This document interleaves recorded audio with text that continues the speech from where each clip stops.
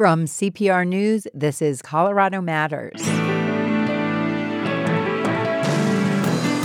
The fentanyl epidemic is deadly, and parents warn it goes far beyond the stereotypical drug user. Our children did not have a history of drug abuse. This is called the one pill kill. Today, parents talk about losing their kids to fentanyl and their effort to keep it from happening to others. With fentanyl, it's a whole different thing. We call this a new paradigm because in many instances, fentanyl will kill a first-time user. Plus, Denver Mayor Michael Hancock is in Washington, D.C. to meet with other mayors. We'll ask him about the pandemic, public safety, and fixing the affordable housing crisis. Communities making a commitment, including taxes that are going directly to affordable housing, are some of the best, clearest, quickest models that I've seen.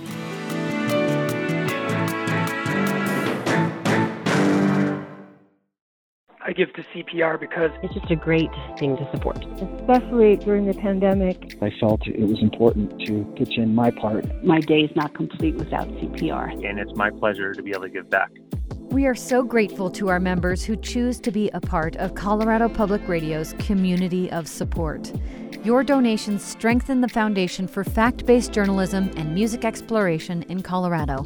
Thank you.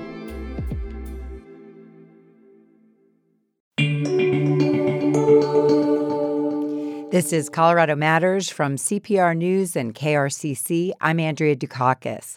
Parents whose children have died from fentanyl want to make sure other kids and adults think before they take any kind of pill.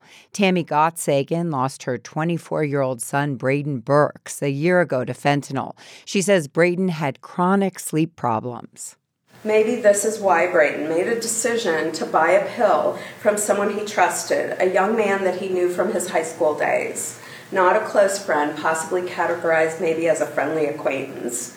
Braden thought that he was buying a painkiller, and he actually bought 2 pills. He took one, and we found the other in his belongings. A blue M30, thought to be a prescription oxycodone. That pill contained fentanyl, and he died sometime after midnight on January 11th, 2019. Much of the fentanyl that ends up in the U.S. originates in China and flows through Mexico or another country. It's up to 50 times more potent than heroin. Today, overdose deaths are at an all-time high, and much of that is being driven by fentanyl. Tammy Gottsagen doesn't like to describe her son's death as an overdose, though. She calls it a poisoning. Most of these people didn't know they were ingesting fentanyl. They thought they were taking a Xanax or a Percocet or an Oxy. It's in cocaine, heroin, meth, and now even marijuana. Gottsagen spoke at a recent press conference held by Colorado Attorney General Phil Weiser. Weiser says the root of the problem can be traced back 25 years with the pharmaceutical oxycodone, which hooked millions of Americans.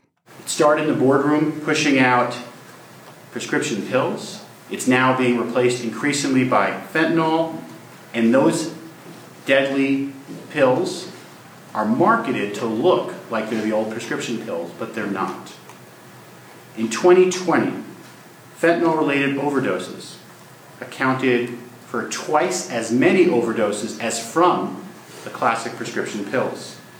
And between 2019 and 2020, the amount of fentanyl-related deaths doubled. Weiser says the state needs new laws that make it easier to prosecute those selling fentanyl. We have Tammy Gottsagen with us now. She lives in Centennial, south of Denver. Also with us, Alden and Susan Globe of Steamboat Springs, who lost their daughter. And Andrea Thomas lives in Grand Junction. She also lost a daughter to fentanyl. Tammy, you call what happened to Braden a poisoning, not an overdose. Can you explain the distinction? So the best way that I can describe it as a poisoning is if, say, you go to a restaurant and you order a soft drink, a Sprite, and somebody puts cyanide in that Sprite and you die. You didn't order the cyanide, you ordered the Sprite. You were poisoned. So if you didn't ask for something and you got something else that resulted in a death, it's a poisoning. Isn't it true, though, that most people who die using drugs don't expect to die? They're looking for a high, but not something lethal. Some are looking for a high, some are looking for relief, some are looking to sleep. I can't tell you what their reason for making that decision. Experimentation, they've heard about it. This is happening to 12-year-olds, so of course they don't expect to die. They are experimenting and they make one fatal mistake rather than learning from their mistake. But what you're saying is in the drug that Braden took, he thought he was taking a pill that was something else, and there happened to be fentanyl in it. Yes, the pill was marked with an M30. You'll see that all over the media. It was thought to be an oxycodone, which would be a painkiller. We think that he was taking it to help him sleep.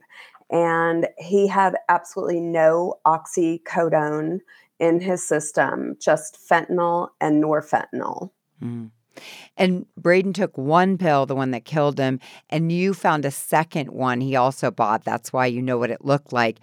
Alden and Susan Globe, you lost your daughter Madeline to fentanyl in August of 2017.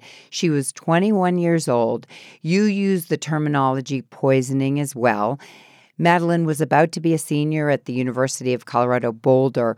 What were the circumstances behind her death?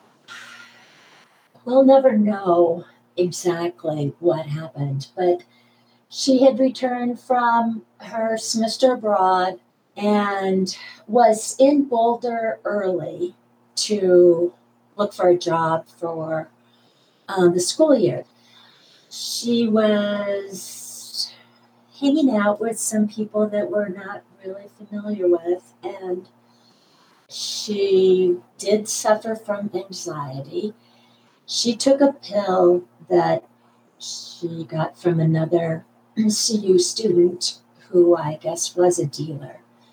And that Xanax had fentanyl in it. So it did have Xanax in it, but also fentanyl. Yes. So what they do is fentanyl is really cheap.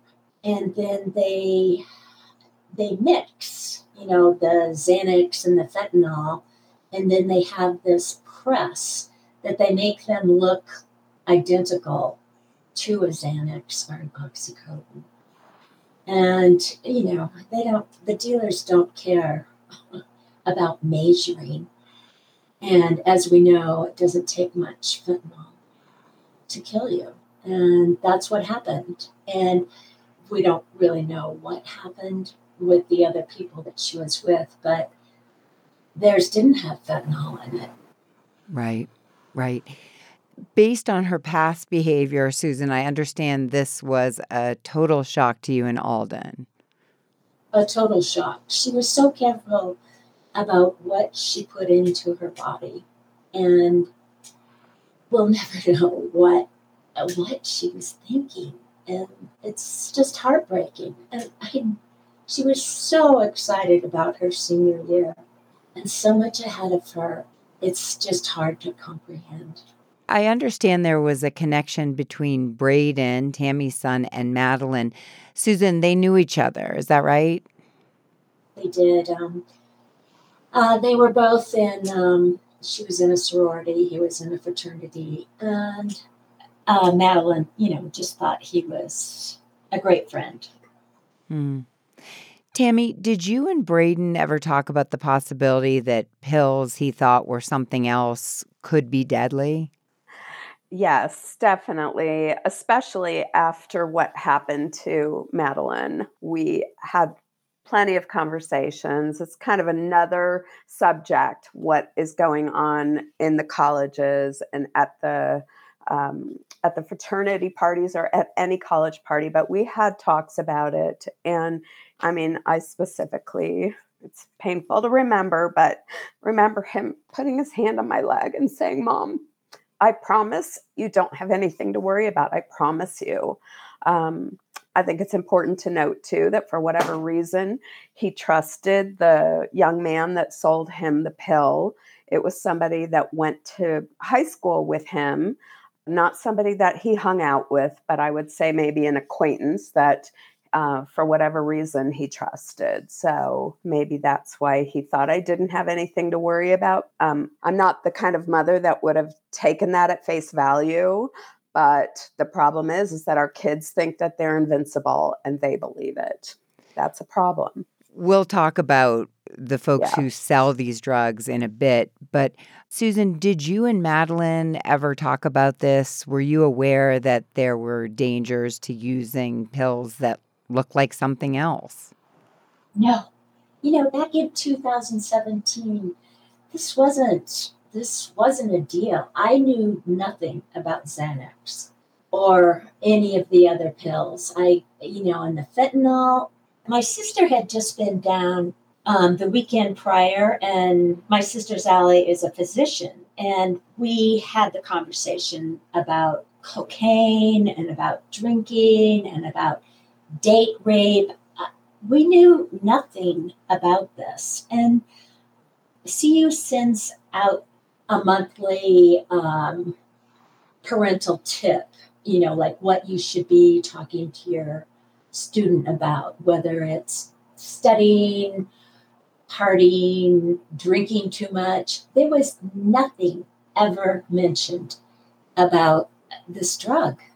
And, I found out later that there had been other deaths, and there continued to be deaths from fentanyl at CU. Late last year, the DEA seized drugs and guns in Colorado, including over 100,000 counterfeit pills with fentanyl in them. Investigators arrested nearly 24 people alleged to be connected to the Sinaloa drug cartel. Alden Globe, you're Madeline's father. You've studied up on fentanyl. I know you're not an expert, but what have you learned about these pills and why they seem to be everywhere? Thanks, Andrea. Apparently, the growth of fentanyl in the United States is an unintended consequence of our government's attempts to crack down on OxyContin prescriptions back in 2015 and 16.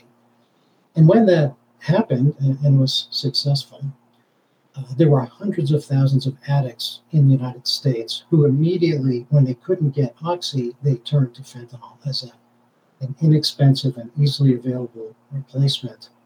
The other insidious thing that I think we need to make clear to the listeners is, as you can tell, our children did not have a history of drug abuse. This is called the one pill kill, because people who, especially students, especially if they're feeling anxiety, turn to these drugs given to them by a friend, not from a doctor, not from a pharmacist, but at a party, or a neighbor who provides a pill, or they buy a pill and use Venmo to pay for it, or they order it through social media. However they get it, it's not a real pill. And the kids taking it have no idea that that's what they're getting. And that is the challenge that we're all facing. Andrea Thomas, let's bring you into the conversation here. Tell us about your daughter and what happened to her. My daughter, Ashley, was 32 years old when she was poisoned by fentanyl. She had a medical condition where she was often prescribed a painkiller. She didn't usually take them. They would maybe give her 3 at a time. And if she did need to take one, it was common for her to use half a pill because it would make her stomach upset. She didn't feel good when she took them. So usually she didn't use them all. I received a phone call, and it was her father telling me that someone had reached out to him and said Ashley was dead, and she had taken a half of a pill and it killed her. And so I couldn't even imagine this to be true, and I didn't think it was true. What we found out is that half a pill was laced with fentanyl. I'll never know what happened in those moments that she took that pill. It was also an M30, what we refer to as an M30. It looks like a prescription medicine, and that half a pill took her life. How aware do you think Ashley was? Had she heard before that pills could be laced with fentanyl? No, I don't believe that she did. We weren't aware. These were open conversations. that our family has had about drugs, alcohol, and it's never a discussion that came up. We weren't aware of what fentanyl was when my daughter died. And we weren't aware that anyone else in our area had died from fentanyl. I'm speaking with parents who've lost their children to fentanyl. I want to clarify one point Andrea Thomas made. The lethal pill her daughter Ashley Romero took was not one of the ones prescribed by her doctor for her illness. It was a counterfeit pill her daughter got elsewhere. Thomas says fentanyl can be found in drugs like marijuana and cocaine and in a variety of fake pills. We talk about Adderall a lot because Adderall is a drug that is used a lot in the colleges. So when these kids are in college, they're away from home, they're trying to focus. A lot of them experiment with Adderall. Street Adderall, illicit Adderall is laced with fentanyl. We see it, of course, in marijuana now. And this is a drug that's 50 to 100% more potent than morphine or heroin. So it's in heroin, it's in cocaine, it's in methamphetamine. It's almost in all of the drugs that you will find on the street. So it's not like anything we've ever seen before with prescription drug use, where we had a legal supply of drugs that were becoming addictive to people. They had a chance often to recover if that's the road that they chose. With fentanyl, it's a whole different thing. We call this a new paradigm. It's a new drug landscape because in many instances, fentanyl will kill a first-time user, an unsuspecting person, and there's not a lot of chance to choose recovery when you are in a substance misuse situation with fentanyl because it's killing so fast. So if you would look at a chart of substance or illegal drugs that were causing death from like 2015 to 2018, you would see small inclines in heroin and methamphetamine and prescription drugs. And then when the synthetic opioids came into the picture, you will see that line for synthetic drugs skyrocket. So it's a very clear indication of what's been happening in the last few years. Tammy, in your case, the young man who sold your son the pills has been prosecuted. He's serving time. Alden, tell me about your daughter and what happened to the person who sold her the drugs. The person who sold her the drugs was a next-door neighbor and a fellow student. He was an alcoholic. He was a user of drugs himself. He was selling drugs, I think, mostly among fraternity brothers, people around the hill in Boulder, because he didn't have any friends. This was a way for him to make friends. This is what he admitted to in court.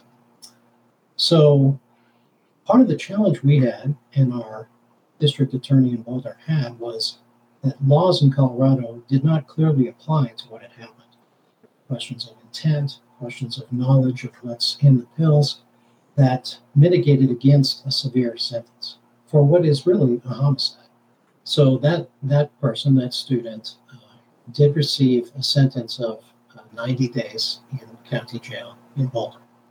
That process to get to court and have him admit his guilt took almost 2 years.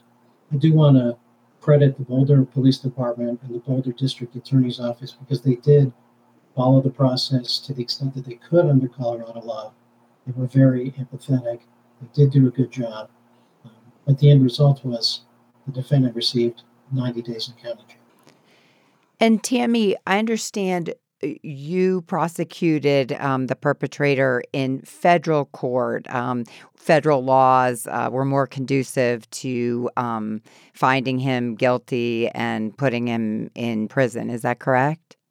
So I do want to clarify that it wasn't me, it wasn't my family that pursued the prosecution. It was the Denver detective and then the United States U.S. Attorney's Office. So he is serving time in federal prison.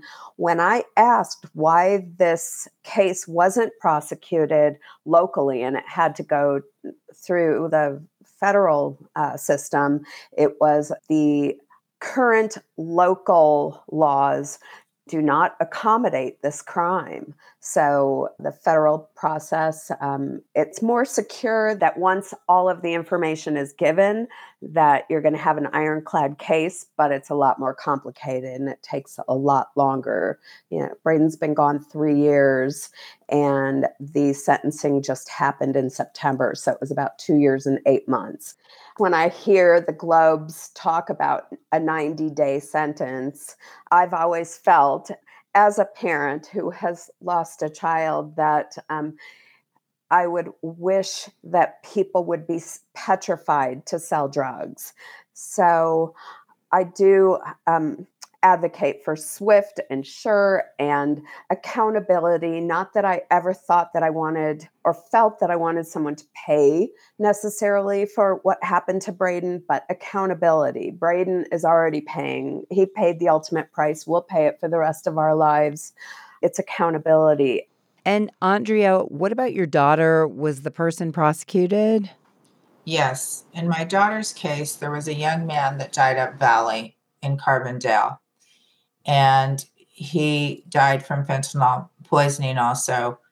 The DEA had come into our area to investigate his case and others. And my daughter died at the time they were pursuing their investigation. So I am fortunate in the way that there was so much attention paid to her case. I speak with mothers all over the United States that have not even received a phone call back from a police department. They have no information, not even, they don't even know how to get police reports.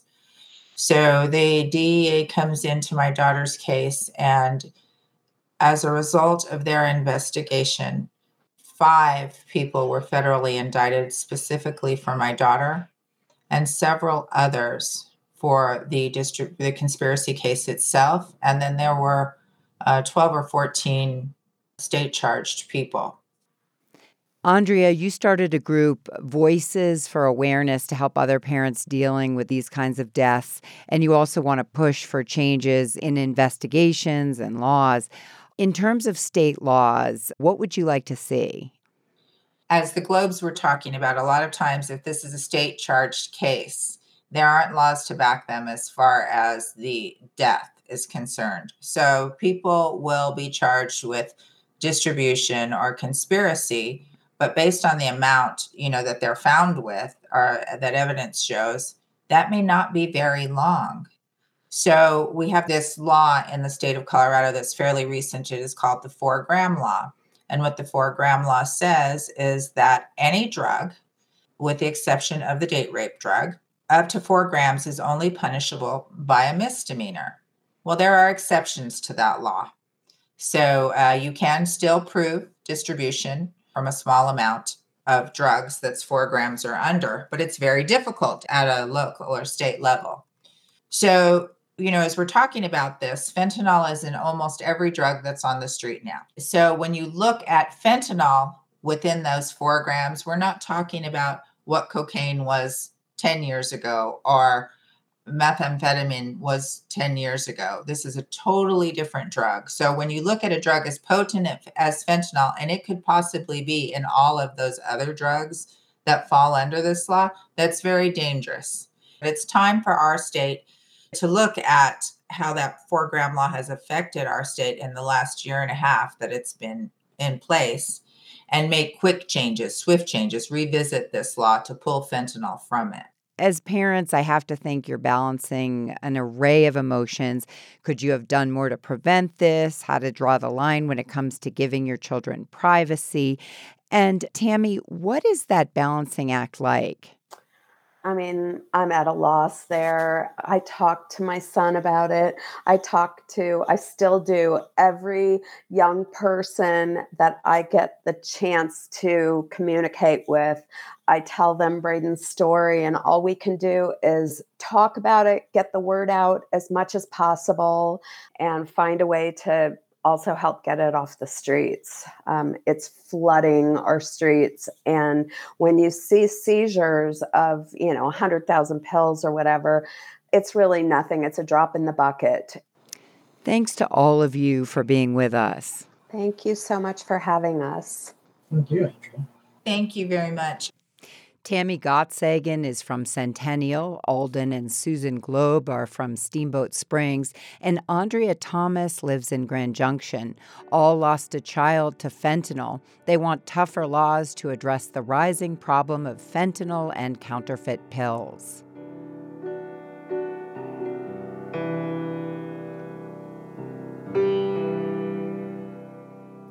When we come back, Denver Mayor Michael Hancock's in Washington, D.C. to meet with other big city mayors.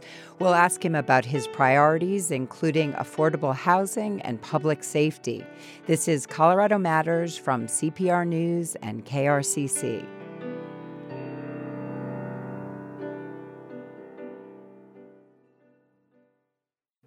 Read with Colorado Matters. For Turn the Page, we've chosen All That Is Secret by Patricia Raybon, a mystery set when the KKK loomed large. A young Black theologian gets a telegram to come back to Colorado and find out why her father was killed. But she could be a victim herself. Read All That Is Secret and meet the author virtually February 8th. Details at cpr.org/turnthepage. This is Colorado Matters from CPR News and KRCC. I'm Andrea Dukakis. Denver Mayor Michael Hancock is in Washington, D.C. for the U.S. Conference of Mayors. He's meeting with other city leaders to discuss a wide range of ideas, from the pandemic to the economy to public safety. Mayor Hancock, thanks so much for joining us. Thank you, Andrea. Glad to be with you. I want to start with affordable housing. The cost to buy a home in Metro Denver and Colorado Springs continues to be at a record high. What are some specific ideas you're hearing from other mayors there about ways to address this? One is obviously you want to make a real clear, convincing commitment to affordable housing, meaning you want to signal to the market that we're in the business to be a partner, particularly with local dollars to help build affordable housing. And two, you got to have some zoning regulations that help you kind of begin the process of leveling the playing field. So we have some tools, and mayors are talking about this all the time, about how we can utilize some of our dollars as well as our zoning tools to help create opportunities around affordable housing. Is there any model out there that you think can make an immediate difference? I think there are models all over the place. I mean, Denver is one of the areas that we can look at for affordable housing models. I mean, using zoning to create incentives and opportunities for affordable housing. You want to go higher up in your development. We got to have some give and take here. You give us more units and you create some opportunities maybe on the floor for disadvantaged businesses. Now we're talking about opportunities to create affordable housing as well as community businesses that bring community benefit and value, as well as creating, some of development fees that go about the process of saying to developers, you want to develop, then we have some impact fees, and we're going to use those fees to create affordable housing. But communities making a commitment, including taxes that are going directly to affordable housing, are some of the best, clearest, quickest models that I've seen. Denverites are very aware of encampments around the city where folks experiencing homelessness are living. What are some of the things you're doing to get these people into housing? Yeah, I wish there was one silver idea that we had to do it, but there isn't. This is a very complex issue. For every person who's experiencing homelessness in our city, whether they're on the street in our shelters, we must have a tailored approach to assist them. And the reality is that there are a lot of issues that are complicating an already complex issue of homelessness, including substance misuse and mental health, where we as a state and really as a society are just simply not equipped to deal with the epidemic of meth and opiates and fentanyl that's really, quite frankly, devastating elements of our community. So we got to continue to work on tailoring our approach to every individual, but we got to have guardrails. And not only do we lean in with the Housing First project concept and values, but we got to, demonstrate that, you might set up an encampment, we're not going to allow it to exist in our city. And when we get around to it, we're going to break that encampment up. And our goal is to connect you with services to help you no matter where or what your challenge may be. Is there enough housing stock in the city to provide everyone a real place to live? I don't know if there's any city able to offer housing to every individual who is experiencing homelessness. We work to try to reconnect them with services, reconnect them with their family, reunify people as best we can, maybe get them into temporary housing and shelter. And we are spending an exorbitant amount of resources on hotels and motels, as well as shelter housing, where we've expanded to 24/7 in terms of operations for shelters. But then we also are trying to build as quickly as we can transitional housing for people. So I think all those combined, we can get people into places. It just takes time to matriculate through the system to get you where you're more stable. Let's talk about public safety. There were 96 homicides in Denver last year, the most in 3 decades. That includes a mass shooting at the end of December. 5 people died, 2 others were injured. What are you learning about some of the reasons behind this increase? Yeah, I participate in a very good conversation today with mayors all over the country about this. And there are a couple things that we look at. One is the proliferation and the increase in sales in guns. I mean, we saw record number of sales with guns during COVID. At the same time, we are seeing that number, or that interesting quotient between the purchase of a gun and the use of a gun being shortened dramatically. We're also seeing at the same time correlation between the high number of guns being purchased and the theft of guns from homes and from cars.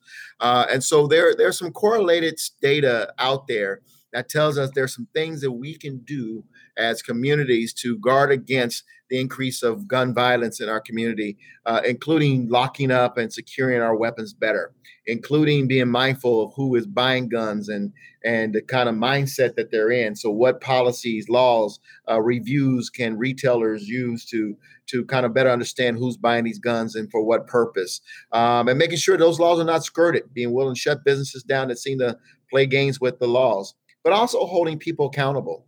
If you use a gun in the commission of a crime, partnering with the federal agencies to maybe charge people at the federal level as opposed to at your municipal, county levels or state laws, there's a difference there. And you can really begin to make an impact by getting folks who don't mean well to the people of your community.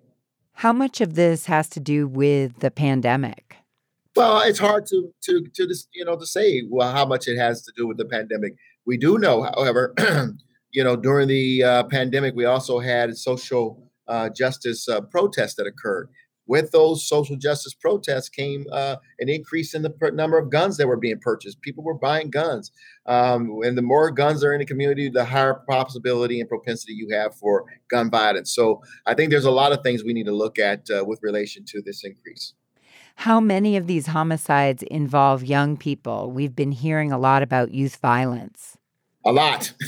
Unfortunately, we're seeing a lot of adolescents engaging themselves in violent crime and using guns as part of it. But there's some things we can also do there, Andrea. Again, people tend to see these beefs occur between young people on social media. Just watch it as interested observers as opposed to being adults and leaning in and doing what we can to help squash those type of conflicts. Parents may have some sense of what their kids may be doing, or at least not asking questions to get a better sense of where their kids are and what they're doing. We are seeing, unfortunately, more young people, minors, get their hands on these guns and unfortunately not measuring or balancing the consequences of using those weapons. Housing and public safety are just 2 of the items on the agenda at the U.S. Conference of Mayors in D.C. You're also talking about COVID-19, infrastructure, cybersecurity, immigration, clean energy, and the economy. That's a lot to fit into a 3-day conference. Of those, what's your biggest priority? Obviously, I'm paying attention to COVID and what the next steps are as we continue to combat COVID. And the other one is infrastructure. Obviously, we've got a lot of resources being invested by the federal governments in our cities. We're looking at ways to bring about equity, not only in the application of those dollars and making sure they go to the places where, as we build back better, we are actually going to the people who were hit the hardest by COVID. and creating opportunities there, not only in their neighborhoods, but also business and job opportunities. And two, how we bring about equity, which will be the guiding star of that. So along with public safety and housing and homelessness, those are the two other areas that I will be most focused on while I'm here. And of course, I got to add the issue around substance misuse, and fentanyl is an area that we hope to participate in some conversations. Denver has a mask mandate through February 3rd in response to the Omicron variant and the rise in cases across the state. What's your current thinking about whether to extend that? We are trending in the right areas, in the right direction, I should say. And so obviously, if we continue to trend in the right direction, we're not seeing the impacts on our ability to respond to emergencies and have beds for people, then we can lift the mandate. And my hope is that we are able to lift the mandate, because that will signal that things are going well. Let's talk about retail and restaurant tax revenue shortfalls. How much is Denver offsetting those with federal relief money to build back from the pandemic and the economic downturn? Well, as you know, we received just over $200 million for our ability to respond and replace those revenues that were lost. And so that's going to be important, but those are one-time dollars. So we'll receive half the tranche. We received half the tranche last year. We'll get the other half a little later on this year. But we are seeing our sales tax collection and our activities pick up. Obviously, we're a long way from where we need to be, but we are trending in the right direction. And that's important. I think we'll continue to watch sales of major products such as household appliances and automobiles, but also how our tourism continues to improve. You mentioned fentanyl. We just spoke about it at length in our program. Can you elaborate on a plan for that? Well, we're going to be at the state legislature this year, talking about some of the laws that were recently passed by the state and how they're complicating matters on the local level. I think our legislators, need to be aware of some of their actions and how they're complicating issues on a local level, particularly with regards to people who are in possession of fentanyl. 4 grams is a lot, particularly when you talk about fentanyl. That's really the size of a grain of salt that can level an elephant. And we've got people using this on a daily basis. So how do we not only step up our enforcement to get to the dealers and even those folks who are hurting folks on our streets, but also how we move people to more immediate action in terms of getting treatment. So we're taking a kind of a full scale look at this, but we got to start with our legislature this session. Okay, let's move on to the Denver Broncos. There's a possibility the team will be sold. How would you react if a new owner wants a new stadium, perhaps with a retractable roof to allow for year-round events? Wow, I'm a big fan of possibility of a retractable roof on the Broncos. I would like to see it happen. I think the new owner would have to bring a pretty good proposal. It's a very expensive prospect at this point in time. So unfortunately, it wasn't built when the stadium was built. So I think it will be exponentially expensive at this time. So we'd have to take a look at it and see what the ask is from the public standpoint. At this point in time, it would principally have to be done by private dollars. But we'll have to wait and see. But I would be very interested in hearing that concept. Mayor Hancock, thanks so much. Thank you for having me. Denver Mayor Michael Hancock joining us from Washington, D.C., where he's taking part in the U.S. Conference of Mayors. Boulder County lost more than 1,000 homes to quick-moving grass fires fueled by record warm temperatures and drought. And climate scientists warn we could see more fires like this in a hotter world. Some state leaders and fire experts say it's time for Colorado to require that homes be built to help prevent them from burning. CPR's Michael Elizabeth Sakis explains. Cleanup crews are starting to remove what's left of Superior's Sagamore neighborhood. Fire wiped out the entire subdivision, made up of hundreds of homes built in the 1990s, with small lawns and some trees for shade. The nearby grassy open spaces used for recreation and agriculture is where the fire first started.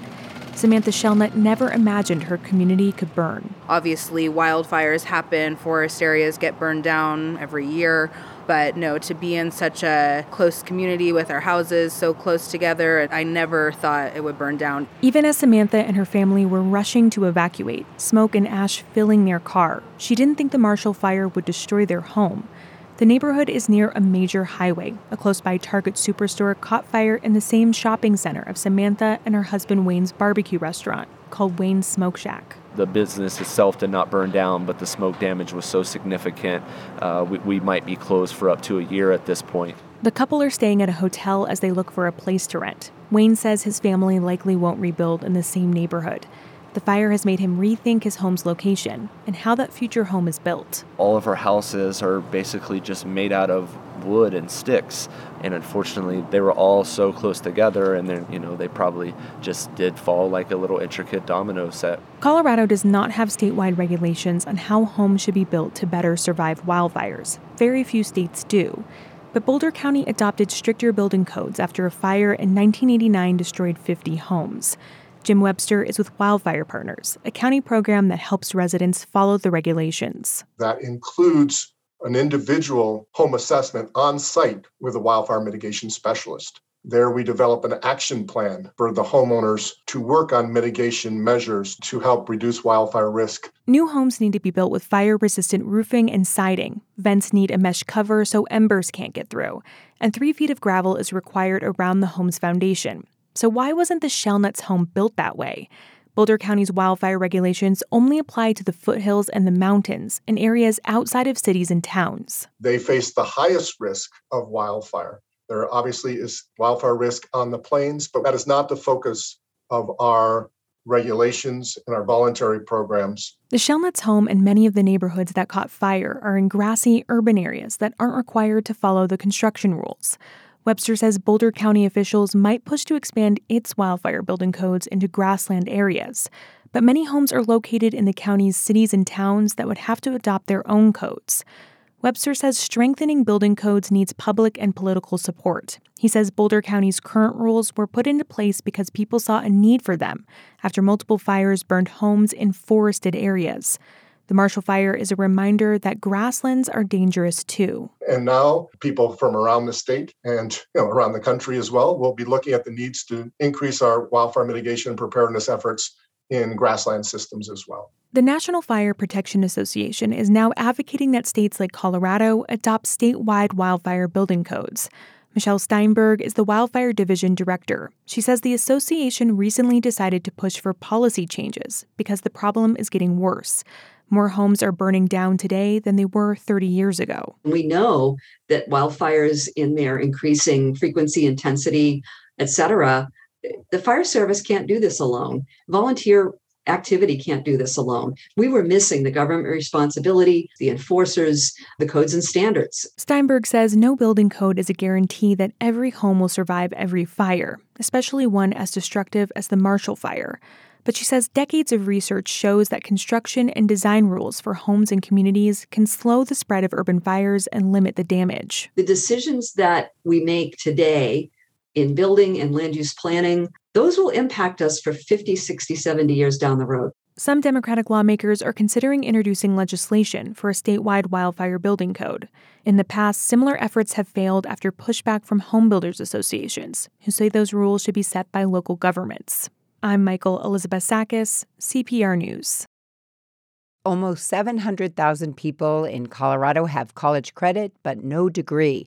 Travis Broxton was one of them. He started in college more than 50 years ago, but life and opportunity got in the way. Last month, the 72-year-old earned his diploma.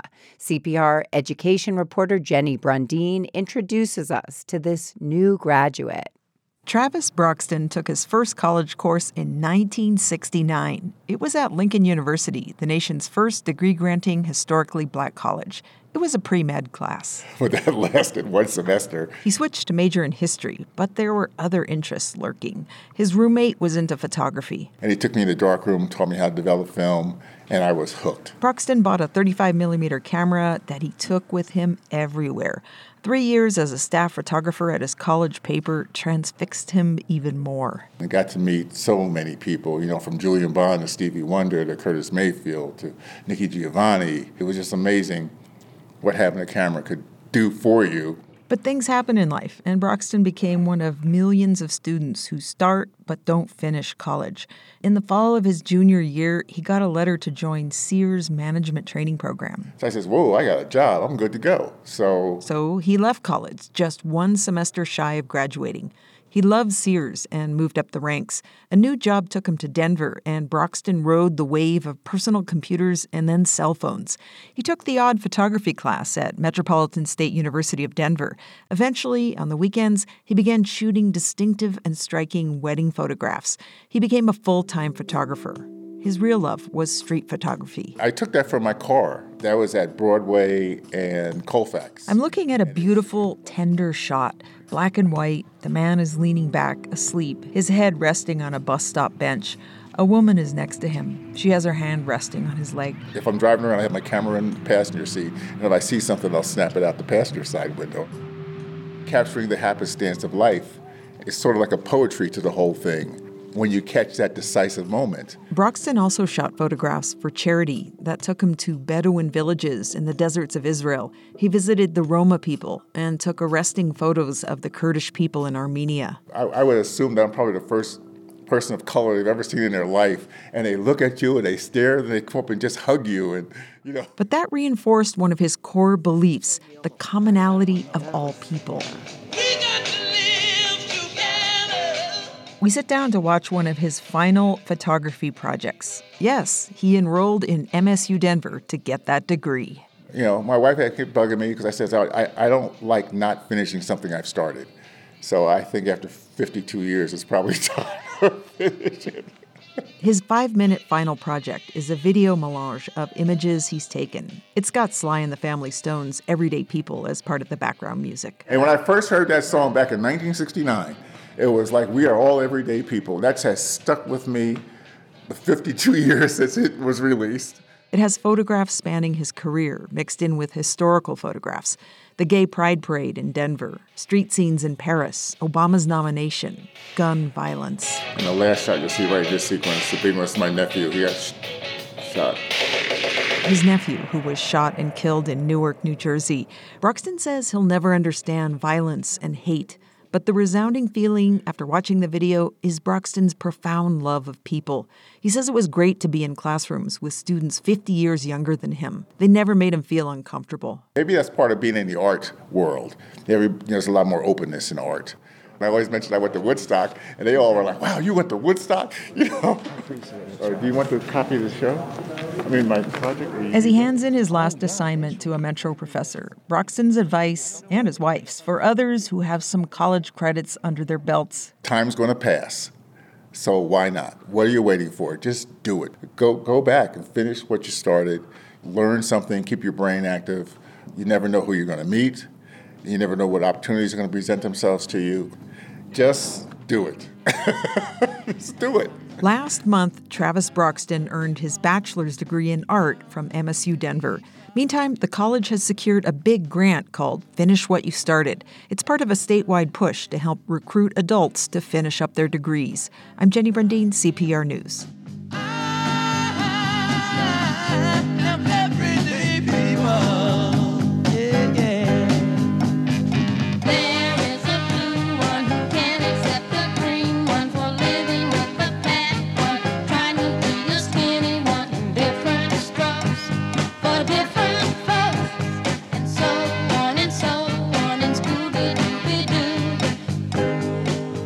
That's Colorado Matters for today, with thanks to the everyday people who make it possible. Carl Bielik, Anthony Cotton, Pete Kramer, Michelle Fulcher, Nathan Heffel, Matt Hers, Michael Hughes, Carla Jimenez, Pedro Lumbrano, Patrice Mondragon, Shane Rumsey, Ryan Warner. And I'm Andrea Dukakis. This is CPR News and KRCC.